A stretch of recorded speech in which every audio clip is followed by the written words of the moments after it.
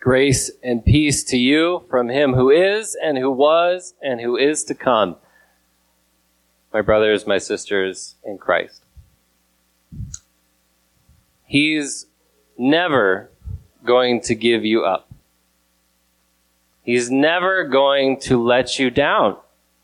He's never going to run around and hurt you. He's never going to make you cry. He's never going to say goodbye. He's never going to tell a lie and desert you. His name is Rick Astley, and he is delusional. He is making you promises that he cannot keep. And as you listen to the words of his immortal hit, Never Gonna Give You Up, it probably hits you if you're really weighing the things that he's saying. What is this guy thinking? Is he for real? Never gonna let you down? Never gonna make you cry? Really, Rick? You don't have that kind of power. You cannot control our emotions, Rick. You mean to promise us that nothing you ever do will ever make us sad in any way, shape, or form? And that's just the refrain. How does the song begin? We're no strangers to love. You know the rules, and so do I. A full commitment's what I'm thinking of. You wouldn't get this from any other guy. Sure you can, Rick. If the imaginary woman that he's writing this song to is an attractive young lady, then guys who can provide her with a full commitment can line up out the door and go into the street. Rick Astley is not only making promises that he can't keep, he's painting a picture that is not true. He wants his crush to think of him as her only option. Now, as you heard the words of God from Isaiah spoken through his prophet, it might seem like God's claims are even more ridiculous.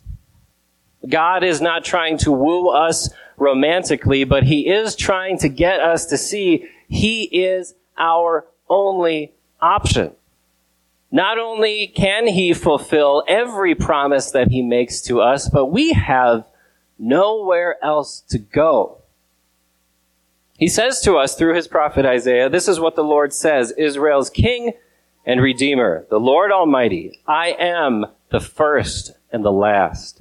Apart from me, there is no God. Who then is like me? Let him proclaim it. Let him declare and lay out before me what has happened since I established my ancient people and what is yet to come. Yes, let them foretell what will come. God is inviting anyone else to come into his throne room and to compare their history with his. You notice that Rick Astley doesn't do that in his song. He doesn't say to his young lady that he's writing this song to, let anyone else come and present themselves as a viable option. Let them make promises to you, because he knows that he has competition. Rick Astley, and any other romantic songwriter for that matter, knows that they are just one option among many. But God is not threatened by any other God, because he knows what we should know, and that is no other God can even compare, if they were even real, can compare with the history of action that God has. He has shown us that he is worth our trust. Because the context in which these promises are made, the context in which these words are spoken, they matter, right? How would it change Rick Astley's song, Never Gonna Give You Up, if the woman that he's singing to has only ever experienced relationships where she's been abused and lied to and cheated on? Well, it would sound pretty good that Rick Astley has no intention of doing those things. How would it change the song, though, if Rick Astley himself had dated this woman and had abused her, cheated on her, lied to her? Well, she might be a little hesitant to believe him when he comes promising all these big things, right? Because as Dr. Phil McGraw somewhat controversially said, the greatest predictor of future behavior is past behavior. And you know this. You have your friends who you trust with everything, whom you can tell anything to. And why? Because they have shown you time and time again that they can handle your deepest, darkest secrets. You have your friends with whom you're pretty good friends, but you know not to be too much of yourself because they can't handle it. How do you know that? Because you've seen the way they act with other people or with your secrets. The greatest predictor of future behavior is past behavior. But it is true that sometimes we will ignore some red flags, right? We will want a relationship, a romantic relationship to work so much that we'll kind of ignore the obvious red flags so that 10 years down the line when we're looking back, say, yeah, I really should have paid attention to those red flags at the beginning. You will trust a friend again that you thought you knew you couldn't trust. You'll share a secret and then they'll spill the beans, spill the tea to everyone else that they know. Sometimes we will make that mistake. What's even more rare is the opposite. That you could have a good, perfect relationship with someone and you make up red flags when they don't exist. Someone who is looking for reasons not to trust, and even the best partner, even in the best of friends, is someone who likely has a history of being abused, lied to, and betrayed. Not every one of us has that kind of history. If we do, it can be treated with therapy, or the person can eventually win your trust. But there is someone whom we treat that way regularly. In our relationship with God, we keep making up red flags. We keep coming up with reasons not to trust in God. We resemble the Israelites in a very concrete way. We have the history of God's interaction with the human race. We have past behavior, and that should be our predictor of future behavior, but we still are so hesitant to trust. And like the Israelites turned to idols of wood or stone or metal, we can turn to anything else to hedge our bets for safety, for security in life. Why? Why are we so hesitant to trust a God who has done nothing but help us and protect us and provide for us? And yet at the same time, we run headlong into shoring up our security with things we know won't last and won't deliver, with people who keep betraying us, with money which keeps falling short, with anything other than God. Well, you might say it's because God has burned me, Pastor. I trusted him to provide, and he didn't. I trusted him to protect, and he didn't. I trusted him to carry me through and to save me from harm, and he didn't. Really? Or did we misinterpret who he is and his promises? Did God really fail to provide and protect us? Or did we misinterpret his promises to provide for us as a promise that life will always be easy and that there will never be hard times making ends meet? Did God really fail at protecting us or did we misinterpret his promises of protection as a guarantee that we will never be in a situation that is uncomfortable or even painful, which is necessary as we live in a world full of sin?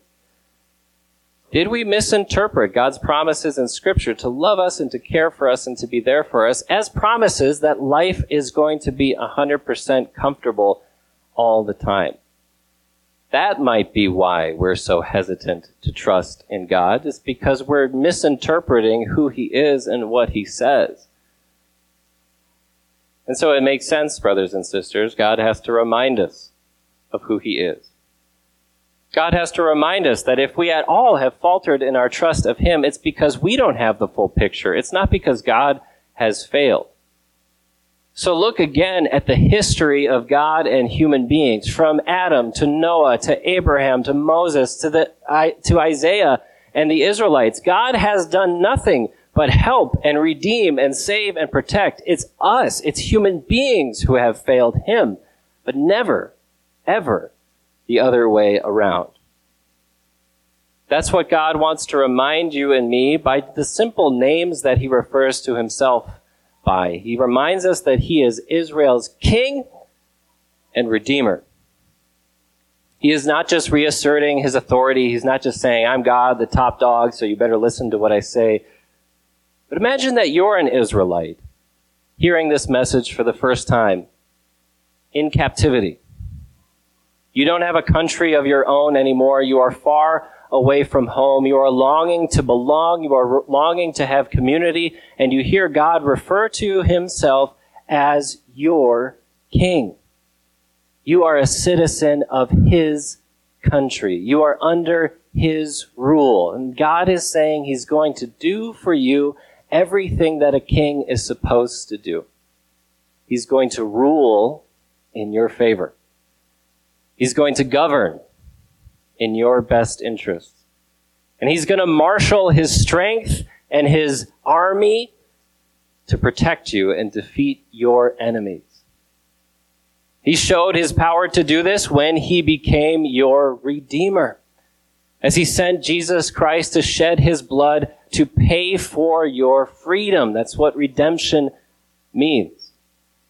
When through the work of the death and resurrection of Christ, God hurled your sin into the sea. He separated you from your guilt and your shame and your wickedness, hurled it into the sea, never to be seen or heard of again, never to be mentioned again. And he has brought you into the kingdom of the Son that he loves. But even closer than just being his citizen, you are in his household. You are one of his family. He is your God and Father, your Redeemer. And how far does your God's kingdom stretch? Well, he refers to himself as the first and the last. This is why God can make whatever promise he wants to make to you.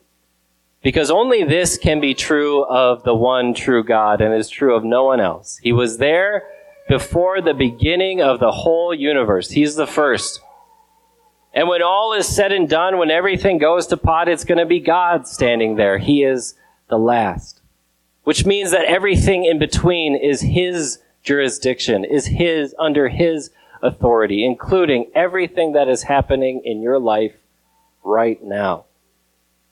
Unlike Rick Astley, there is no such thing as a promise that God can't keep. And he has shown you that, hasn't he? As he's kept every single promise he has ever made. You are safe in the grasp of the first and last. But he continues, do not tremble, do not be afraid. Did I not proclaim this and foretell it long ago?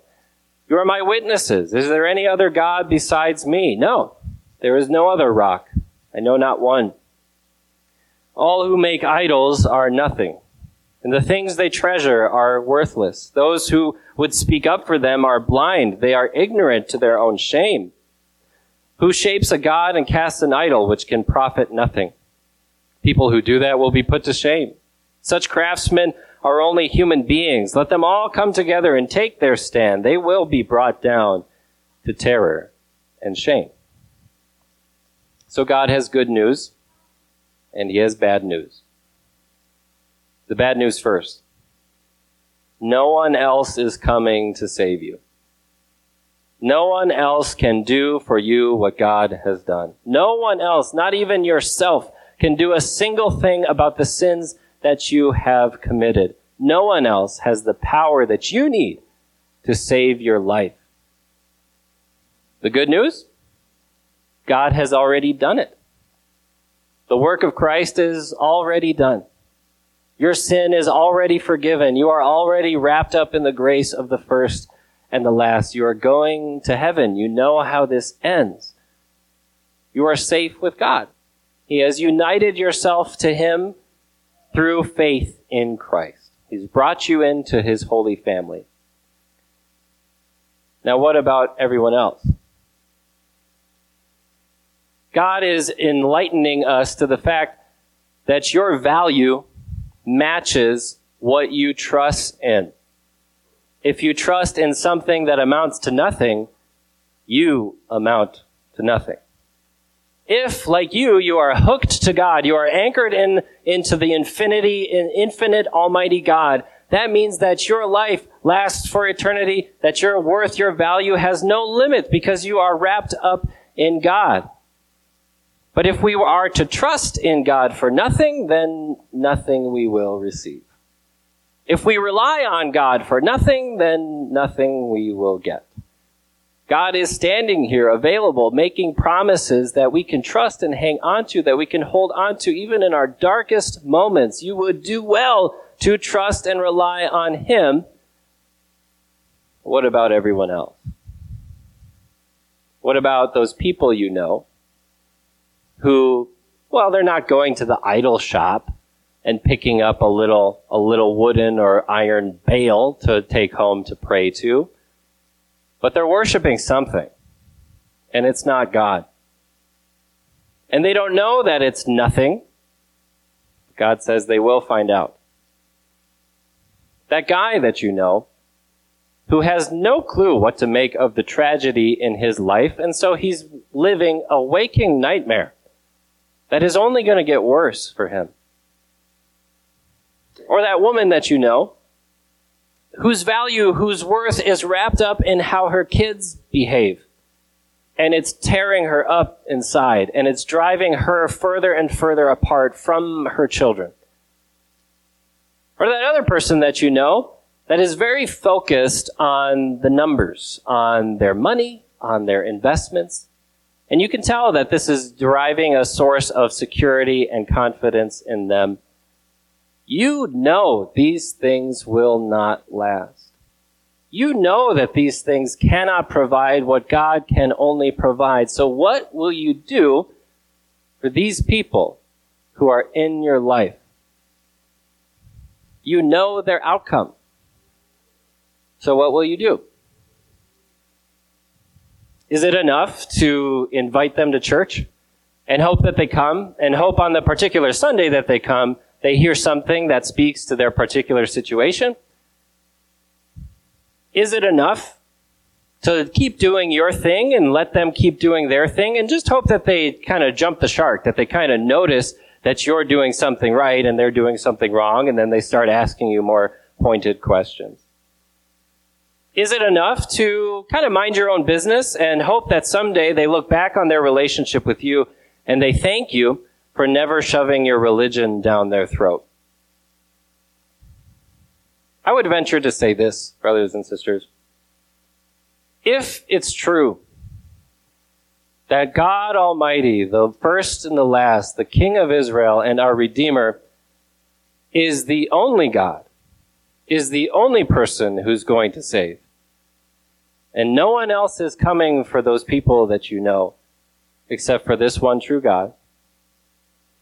If it's true that God is not just one option among many, but he's it, and salvation through his Son, Jesus Christ, is our only option, and if it's true that the only way people are going to know about this God and therefore be saved from their ultimate doom and their final outcome is if somebody tells them, then doesn't that mean that maybe we can speak his word? That we can share what we know about him that others don't? That we can share the salvation that is in the one true God, Israel's King, our Redeemer? That we can tell simply what we know. We can share the history of God's redemptive action throughout human history, from Adam to Noah to Abraham to Moses to Isaiah to you and me. That we can talk directly about the salvation we know in him and how available he is for us to trust in and rely on. It's true, there's no other first and last there but God alone. You are safe with him. How about the other people in your life? Amen.